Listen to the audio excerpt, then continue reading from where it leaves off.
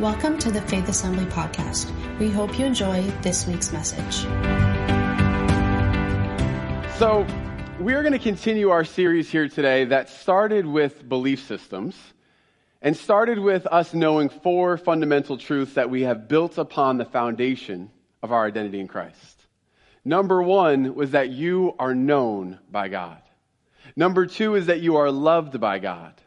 Number three, you have been called by God. And number four, you have been equipped by God. And we read this passage in Ephesians chapter 4, and we're going to start there again today, verses 1 through 6. Ephesians 4, 1 through 6. Paul says to the church of Ephesus, I therefore, a prisoner for the Lord, urge you to walk in a manner worthy of the calling to which you have been called, with all humility and gentleness, with patience, bearing with one another in love, eager to maintain the unity of the Spirit in the bond of peace. There is one body and one Spirit, just as you were called to the one hope that belongs to your call, one Lord, one faith, one baptism, one God and Father of all, who is over all and through all and in all. When we looked at this passage, we highlighted that Paul says, I want you to walk in a manner that is worthy of your calling. We looked at this word calling, and it's the Greek word klesis, which is an invitation of divine nature.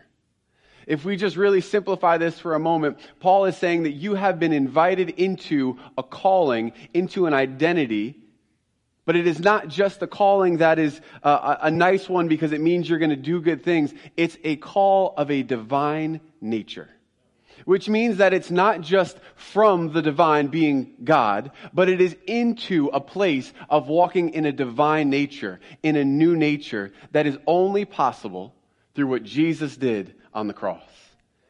Now, the thing that we have to just stop at before we move even a second further here today is for each one of us to know and understand that you have been called.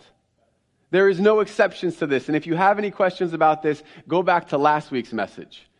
You have been called by God.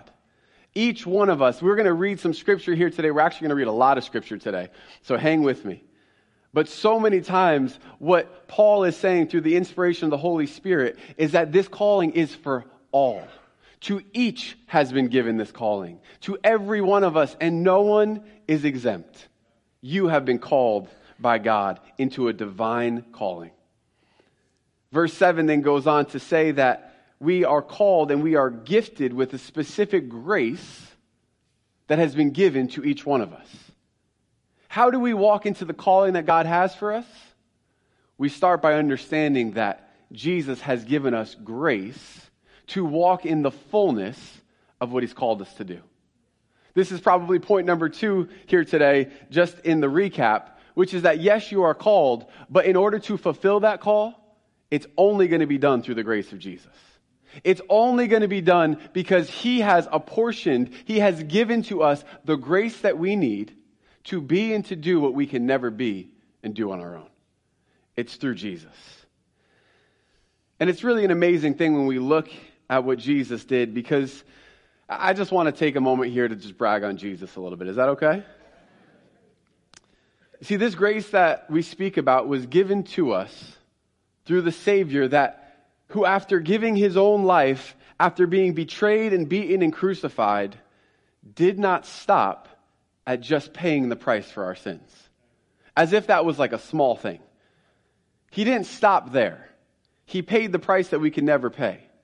But in going to the cross, in His death and His resurrection, He accomplished something beautiful by giving us eternal life.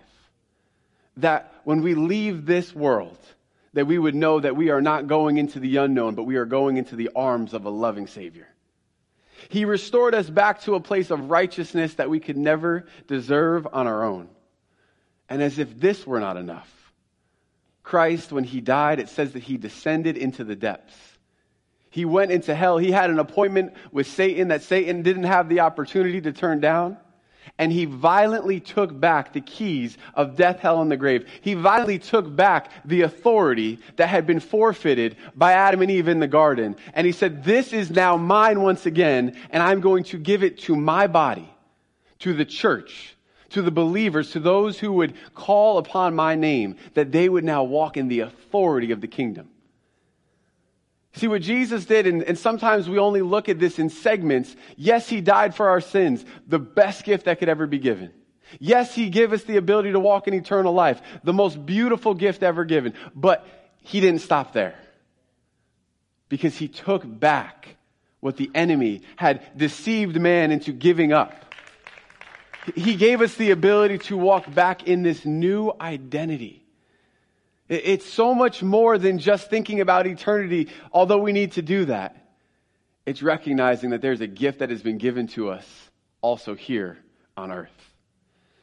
We often talk about the love that Jesus has for us, but I don't know that we always recognize the great lengths that Jesus went to so that we would not just find hope for eternity, but hope in the present. When Paul says in Romans chapter 8 that we are more than conquerors, I believe at least in large part this is what he's talking about. You see, to know that we have victory over death is a pretty big victory, right? That's to be a conqueror. To say that I have overcome death through Jesus, that's conquering. So what does it mean to be more than a conqueror? It means that not only do we have victory over death through Jesus, but while we are here living on this earth in our day-to-day lives, no matter what comes against us, that we walk in the authority that Jesus died to give us.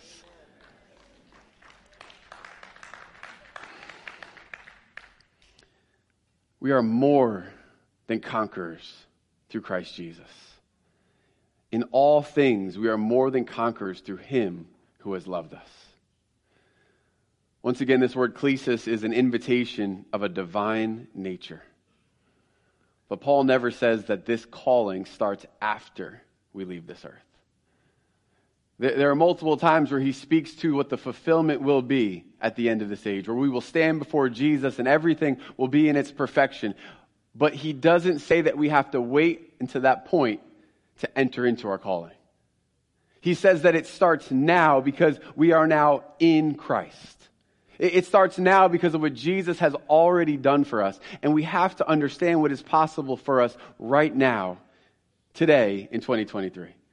Ephesians chapter 4, verses 22 through 24. Paul says, "Put off your old self, which belongs to your former manner of life and is corrupt through deceitful desires. And be renewed in the spirit of your minds, and put on the new self, created after the likeness of God in true righteousness and holiness." He says, don't wait to put on the new self. The new self, the new identity in Christ is available for you now, today. It doesn't mean that you have to go through the process of earning it. It means that you don't have to go through the checklist of doing everything perfectly and then you walk into the new life. He says, put on the new life. Take off what is old. Get rid of the past and step into the new identity that I've given to you. This is by grace and grace alone. This is why, as we're going to read just here shortly in 1 Corinthians chapter 14, that Paul can tell us to earnestly desire what Jesus has made possible for us. I wanted to just take a moment here today and to look at Ephesians chapter 3. Ephesians chapter 3, the book of Ephesians, as you know, my favorite book. But there are two specific prayers that Paul prays in Ephesians chapter 1 and Ephesians chapter 3. And I often reference these because they're prayers that Paul prays that we have the ability to pray ourselves. That we can take these prayers and that we can personalize them for ourselves and also for our loved ones and even for those that don't yet know Jesus. And I want to look briefly at Ephesians chapter 3 today. We're not going to read through the whole prayer, but I want to encourage you to do so on your own. But there are a couple points that I wanted to look at here in Ephesians chapter 3. So verse 16, Paul prays that the church would know that according to the riches of Jesus' glory, that he would grant to them to be strengthened with power through his Spirit in their inner being. To be strengthened with power. I want you to put a pin in that. Verse 19, to know the love of Christ that surpasses knowledge, that you may be filled, now just listen to this, to be filled with all the fullness of God. I don't fully know what that means, but it's awesome. To be filled with the fullness of God. And verse 20, according to the power that is at work within us. According to the power that is at work within us, to him be the glory in the church and in Christ Jesus throughout all generations, forever and ever. Amen. Paul references the power that is meant to be present in the life of a believer. You see, when we pray this prayer and we recognize what Paul is saying, we have to understand that the Spirit of God, when he is present, it is always accompanied with power. That where the Holy Spirit is present, there will be power as a manifestation of who he is and how he operates in our lives. See, Paul uses this power many times, and it's the Greek word dunamis, and we're going to get into that in a second. But before we do that, I just think it would be good for us to have a quick, brief overview of the Holy Spirit. No matter whether we've been saved our entire lives or just for a few weeks, I think it's important that we recognize who the Holy Spirit is. So the first thing that we have to see when we look at the Holy Spirit is that the Holy Spirit is the Spirit of God. That's a very simple part of it. But we also have to recognize that the Holy Spirit is no less God than God the Father and God the Son, being Jesus. That when we talk about the triune God, God in three parts, Father, Son, and Spirit, that each one of them walk equally in the divine nature of being God. So we have to know that the Holy Spirit is not just a spirit. He's not just an idea. He's not an essence. He's not a feeling. It's not just a presence. But the Holy Spirit is an individual. This is why we call him the person of the Holy Spirit. This is why sometimes you'll hear us refer to the Holy Spirit as just Holy Spirit, because he is a unique individual. The other thing I want us to see about the Holy Spirit, and like I said, this is just a brief overview. We could spend many weeks speaking about this, and at some point we will have a series fully devoted to the Holy Spirit. But that the Holy Spirit has always been. The Holy Spirit didn't just show up on the day of Pentecost. He didn't just come in the book of Acts and fall upon those waiting in the upper room, but that he has always been because he is God. We first read about him in the beginning. Genesis 1, verse 1 and 2. In the beginning, God created the heavens and the earth was without form and void, and darkness was over the face of the deep, and the Spirit of God was hovering over the face of the waters. The Holy Spirit has always been in existence. The power of the Holy Spirit has always been in existence in the moment of creation and far before that, because the Holy Spirit is God. The first mention we see of the Holy Spirit outside of Genesis is found in the book of Exodus. And we read the story about God speaking to Moses about this man named Bezalel. That he says, the Holy Spirit, I'm filling him with the Holy Spirit so that he would walk in greater intelligence and in giftings. It's Exodus chapter 31, verses 1 through 5. See, I have called by name Bezalel, the son of Uri, son of Hur, and the tribe of Judah. And I have filled him with the Spirit of God, with ability and intelligence, with knowledge and all craftsmanship, to devise artistic designs, to work in gold, silver, and bronze, in cutting stones for setting, and in carving wood, to work in every craft. Bezalel is the first one that we see that is filled with the Holy Spirit, and it says that as a result of this, he walks in ability and intelligence, with knowledge and all craftsmanship. See, the Holy Spirit brings power. The Holy Spirit brings a new ability to walk in greater wisdom and greater insight and in greater artistic abilities. You see, the Holy Spirit is not limited to any way that sometimes we like to put him in this box and just think that he only applies to certain situations. The Holy Spirit is meant to be involved and intricately involved in every area of our lives. There's so much more to see about the Holy Spirit in the Old Testament, but I want to quickly go to the New Testament and see what Jesus says about the Holy Spirit. Jesus says in John chapter 14, verses 15 through 17, if you love me, you will keep my commandments. And I will ask the Father, and he will give you another helper to be with you forever. Even the Spirit of truth, whom the world cannot receive because it neither sees him nor knows him. You know him, for he dwells with you and will be in you. Verses 25 through 26, these things I have spoken to you while I am still with you. But the Helper, the Holy Spirit, whom the Father will send in my name, he will teach you all things and bring to your remembrance all that I have said to you. Chapter 16, I told you there's a lot of scripture here today. But it's really good for us to really get a full understanding of this. Chapter 16, verses 7 through 11. Nevertheless, I tell you the truth. It is to your advantage that I go away. For if I do not go away, the Helper will not come to you. Let's just stop here for a moment. I just always think for me when I'm reading this, I put myself in the position of those listening to the disciples of Jesus, and they hear him say, it's better for me to leave. Imagine what they're thinking at that moment. Like, no way, no how is it better for us that you leave, Jesus. Like, you are the one that we've given our lives to. You're the one that we've devoted our lives to. You're the one that we're following. You're the one that shows us what it is to walk in power, to give us authority. And he says, no, it's better that I leave. Imagine the gift that Jesus is leaving for him to say that it's better that I leave you so that I could give to you the Holy Spirit. He said, if I go, I will send him to you. And when he comes, he will convict the world concerning sin and righteousness and judgment. Concerning sin, because they do not believe in me. Concerning righteousness, because I go to the Father and you will see me no longer. Concerning judgment, because the ruler of this world is judged. He said, it's better for you that I go, because who I'm going to leave to you is going to be so impactful and so powerful in your life. He says more about this in verses 13 through 14. When the Spirit of truth comes, he will guide you into all truth. For he will not speak on his own authority, but whatever he hears, he will speak.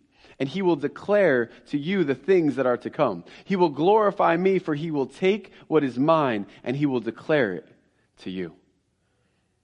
Gift of the Holy Spirit. It's such an incredible thing that in a Pentecostal church, we know these verses. We understand that, at least in concept, who the Holy Spirit is. He leads us and guides us into all truth. But do we understand the magnitude of what it means to have the Spirit of God living inside of us? Acts chapter 1:8, we know this verse very well. On the day of Pentecost, Jesus is saying this is what's going to happen. You will receive power when the Holy Spirit has come upon you. And you will be my witnesses in Jerusalem and in all Judea and Samaria and to the end of the earth. You will receive power. Once again, it's this word dunamis. Dunamis is the word for power, and it's the word that describes the miracles of Jesus. When Luke is talking about the miracles of Jesus, he keeps talking about the dunamis power of God. That's the power to see miracles. And then when we continue reading in Romans 8, verses 10 through 11, let's connect these two passages here. He says, if Christ is in you, although the body is dead because of sin, the Spirit is life because of righteousness. If the Spirit of him who raised Jesus from the dead dwells in you, he who raised Christ Jesus from the dead will also give life to your mortal bodies through his Spirit who dwells in you. Who is the Spirit that dwells in us? The Holy Spirit, the same power, the same dunamis that rose Jesus from the dead, the greatest act that has ever taken place in all of eternity. That same power dwells where? In us as the believer. I think we should probably just wait for just a moment and let that sink in. The dunamis miracle working power. The world cannot see it. The world does not know it. I was listening to an interview from a very popular, well, it was Joe Rogan, I'll just tell you. I'm telling you not to listen to him because he says a lot of bad words, but has some really interesting conversations sometimes. And there was this guy that he's talking to, and he is a very intelligent man. I don't know what his career was. And Joe Rogan, and I appreciate him for a lot of reasons, but he's asking these questions, but couldn't it be something else? Does it really have to be God that created the world? What if it was this? What if it was that? And he keeps coming up with all of these answers, and maybe it was this thing. It's because that even in our best ability, without Jesus, we are always forced to go back to our own understanding and what we've seen and what we've experienced. But when we have the Spirit of God living inside of us, all that was hidden and all that was concealed becomes available to us through what Jesus has done. The world does not know outside of the Holy Spirit. So we, as those who are filled with the Holy Spirit, now have the responsibility to operate in the Holy Spirit so that we can speak to the world and we can reveal to them who Jesus actually is. The same power that rose Christ Jesus from the dead now dwells in you. Ephesians chapter 1 verse 13, in him you also, in Christ, when you heard the word of truth, the gospel of your salvation, and believed in him, were sealed with the promised Holy Spirit. See, there is so much for us to unpack when it comes to the Holy Spirit. We couldn't possibly do it all today. There's so much to look at in the Old Testament on the day of Pentecost, but this is what I really want us to hear this morning. This is like the checkpoint in the message. Like, listen to this part, retain this. For the body of Christ, the church, to walk in the fullness of what he's called us to do and who he's called us to be, there is no way that we could ever accomplish it without the Holy Spirit in operation inside of us. We could never, with the best programs and the best lighting and the best logos and graphics and community outreaches and all the things that we want to do, without the Holy Spirit, it amounts to very little, because it is nothing without the empowerment of the Holy Spirit, who actually has the power to reach people, to change lives, and to transform them.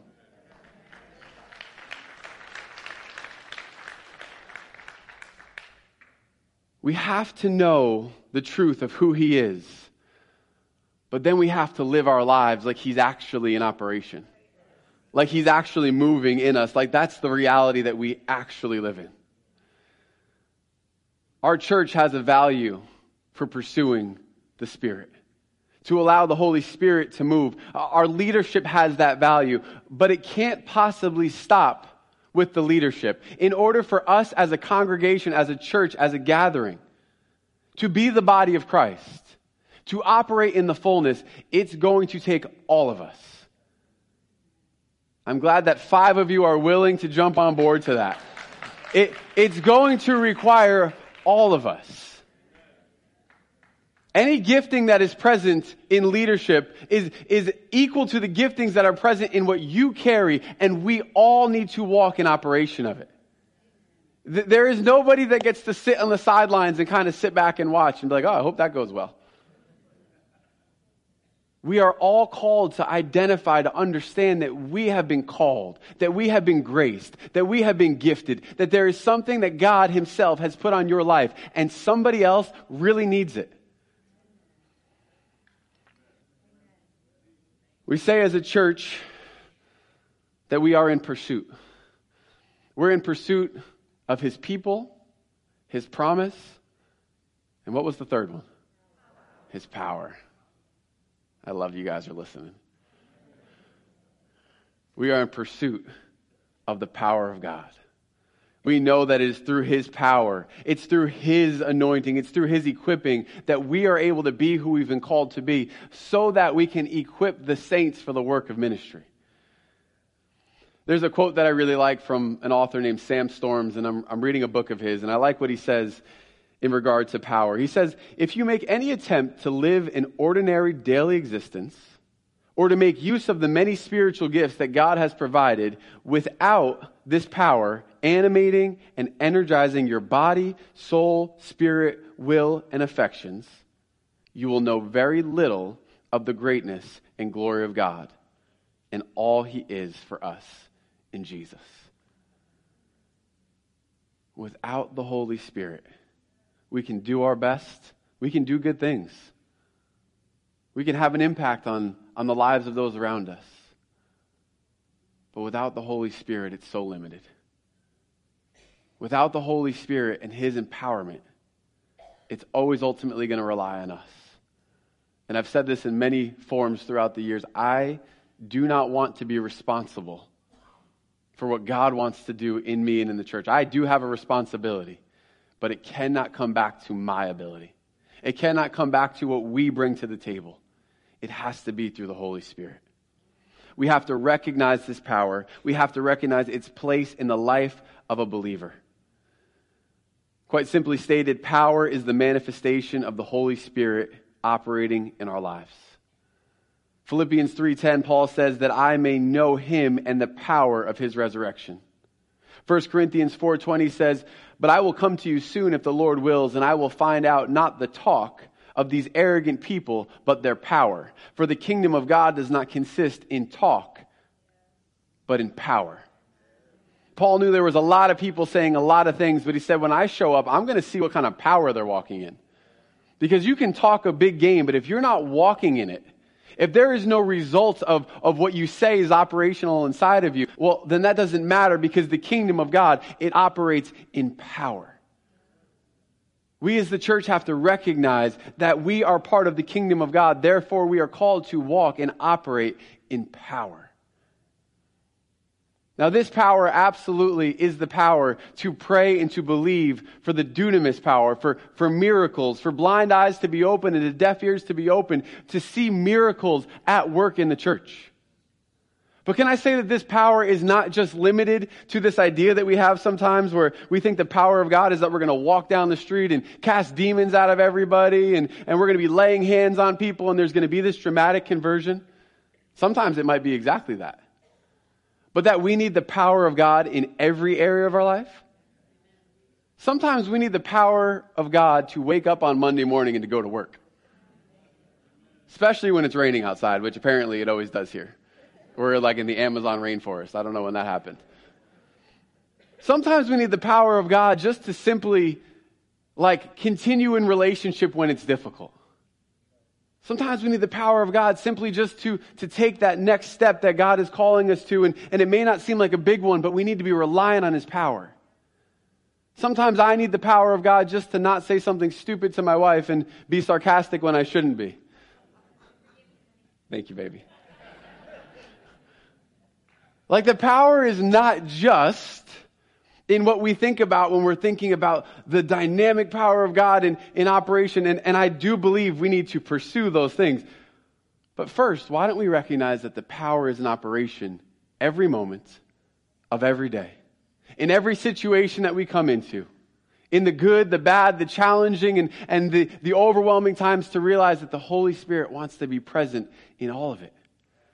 Maybe sometimes the reason we have such a difficult time believing for the big things is because we never take the time to believe for the things that seem a little bit mundane and simple. Maybe sometimes we have a difficulty operating in the power of the Holy Spirit because when it came to that simple thing, we decided, I'm just going to figure that one out. I'll wait to go to God until it's something big. And we haven't built the muscle. We haven't built the belief system. We haven't built that tendency inside of us to say, when something needs to be addressed, I'm going to God immediately. And even before that point, that I am going to allow the power of the Holy Spirit to be operational in every area. See, I do believe that the Holy Spirit wants to operate in ways that are greater than we could ever imagine, in ways that are going to really, really shake the foundation of the world around us. But this is what I want us to see here today. The focus should not be on how much power or how little power, but the question should be, am I walking in the power that I have been graced for? The question should not be, am I operating on this high level of power to see the dead raised, or am I operating in this little amount of power and I feel condemned? The question should be, God, you said that you have graced me, that you have called me, that you have equipped me. What have you called me to do? I'm not going to look at everybody else and compare myself to their giftings, to what they're doing, to what they sound like, and to what they look like. I'm going to understand that you've gifted me, that you have graced me, graced meaning that I couldn't do it on my own. What does that look like for me? Jesus, what have you called me to do? It's not about anybody else. It's about understanding who we have been called to be. Now, once again, if you have any question about whether or not this applies to you, first of all, the answer is yes. And second of all, go back and watch last week, for real. Like this absolutely is something for every single man and woman who believes in Jesus Christ. And I think just having that understanding that I've been called and equipped, like we could just sit here for a moment and feel really good about that. Because it's an amazing truth. But I think that when the warm and fuzzies wear off, we have to understand that there is now something we are called to do with this knowledge.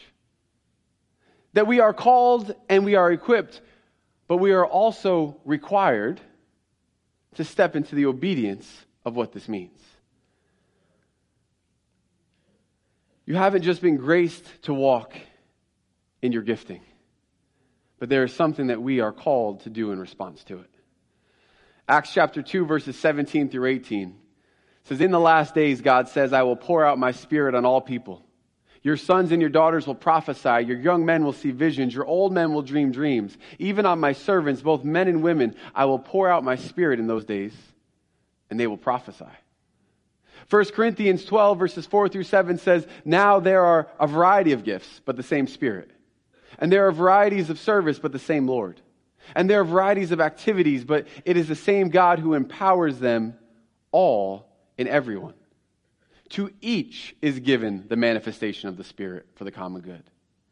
He goes on to say in verse 11, "All these are empowered by one and the same Spirit, who apportions to each one individually as he wills." These gifts are what we are called as believers to walk in and to operate in. However, so often it seems that the body of Christ chooses to do life without them. So often it seems that the body of Christ is content to live a lesser version of our walk with God than to actually seek and see these gifts in operation. And I think there's some very simple reasons for why this is at times. And I would even venture to say that there are many of us in this room that would have felt these things at some point. Number one, sometimes we just don't know what is actually available to us. That we don't understand the fullness of what it means to be empowered by the Holy Spirit.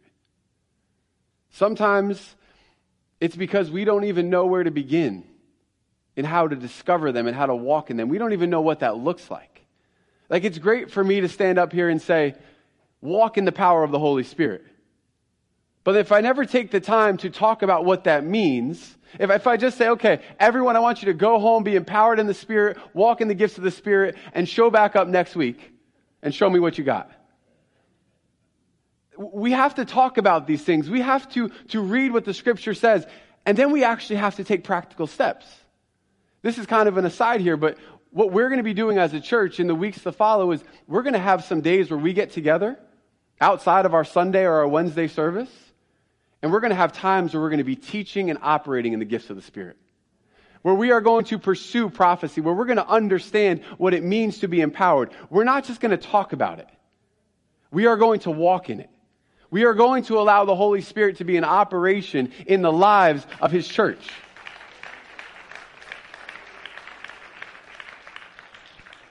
I'm expecting everyone who clapped to be there on the first day that we do that. There are times that we just feel like we're not spiritual enough. Who am I to say that I have a gift? Isn't this just for the fivefold ministers, the apostles, the prophets, the evangelists, the pastors, and the teachers? Isn't this just for the staff, the people who do ministry full time? Like, sometimes we disqualify ourselves before we even get to the point of operating in the gifts. And then, and I mentioned this on Wednesday, sometimes we've created a judgment against walking in the gifts of the Spirit because we've seen some people do it in a really weird way. There's probably nicer ways to say that, but I'm just going to be honest. Like, sometimes we've seen things abused a little bit. They look a little bit, and I'm not saying that operating in the gifts of the Spirit always looks normal. Okay? But we can tell sometimes where things are a little bit, that's questionable. And we've seen some of that, and so instead of going deeper to find out what's really happening, sometimes we've just distanced ourselves from them because they don't make sense to us. There are a variety of reasons of why we don't pursue the gifts, but I just want to read here 1 Corinthians chapter 12 and just hear what Paul says and instructs us to do. I do also want to encourage you, once again, I'm giving you homework. Take the time to read 1 Corinthians 12, 13, and 14. You're probably very familiar with 13, the love chapter. But read 12, 13, and 14 to see what Paul has to say. And verse 27 of chapter 12, he says, "Now you are the body of Christ and individually members of it. And God has appointed in the church first apostles, second prophets, third teachers, then miracles, then gifts of healing, helping, administrating, and various kinds of tongues. Are all apostles? Are all teachers, prophets? Do all work miracles? Do all possess the gifts of healing? Do all speak with tongues? Do all interpret?" So no, there are unique giftings in the body of Christ. There are unique things that each one of us are called to operate in. We're not all going to walk in every single one of them.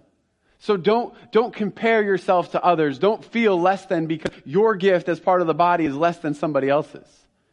But he says this next verse, verse 31, and this is something that I think we could quickly read over. He says, "But earnestly desire the higher gifts." Earnestly desire the higher gifts. And then he says, "And I will go on to show you still a more excellent way." He goes into 1 Corinthians 13. He talks about the gifts of the Spirit, but that they all have to be founded in love, because without love, they're nothing. But let's not gloss over the fact that he issues a command here. Not a suggestion. Not this would be a nice idea if you believe in Jesus. He calls us to earnestly desire the higher gifts. Earnestly pursue, earnestly go after the gifts of the Spirit. This sometimes is contrary to our belief as Christians, because we feel like if this is supposed to happen, it's just going to happen. No, Paul says earnestly desire them, the higher gifts. What are the higher gifts? The gifts that build up the body. The gifts that edify others. The gifts that God puts on your life so that it can be brought to reality for somebody else. Pursue them. Desire them. This is not something that we as a church can read lightly and just say, "Oh, well, I guess that's optional. If I'm really feeling extra spiritual one day, I'm going to try to walk in the spiritual gifts." I don't know that the body of Christ really recognizes this, though. I'm not bashing any other church, believe me. I see some of these churches on YouTube sometimes, and I'm like, I know they have their purpose and they reach people. But they're not always speaking about the reality of what it means to be a Christian. Sometimes we take this lesser responsibility, not realizing that when we enter into heaven at the end of this lifetime, Jesus is not going to ask about some of the things that we think are so important.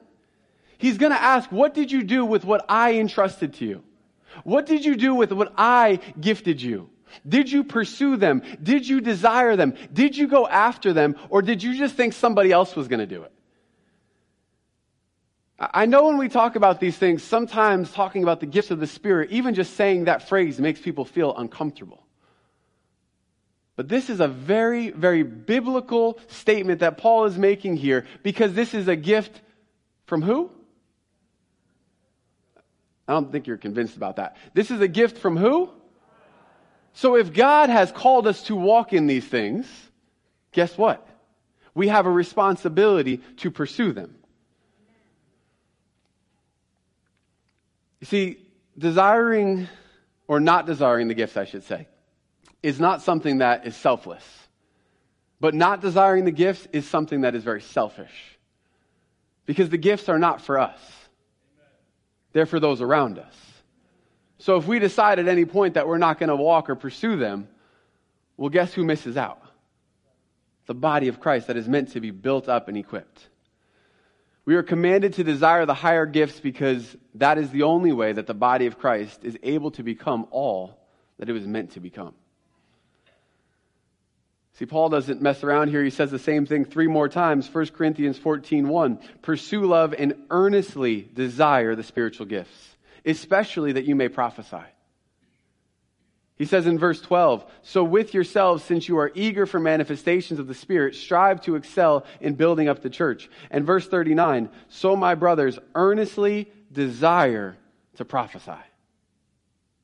Paul is speaking to the Corinthian church who is not exactly doing a lot of things well at that moment. He's correcting them in a lot of ways. So what does he tell them? We think sometimes in the dysfunction, he should be like, okay, guys, kind of just, take it back a little bit. Like, don't try to do too much. What does he say to them? Earnestly desire that you may prophesy. Earnestly desire that you may hear the word of God, the voice of God, and to speak it and to proclaim it. Earnestly desire the gifts of the Spirit, because these are the very things that are going to build up the body so that you can be all that you've been called to be. Earnestly pursue and go after. But as we said, a lot of times the body of Christ has not only not desired the spiritual giftings, but they've relegated it to those who they deem to be the extremists, the extra special ones.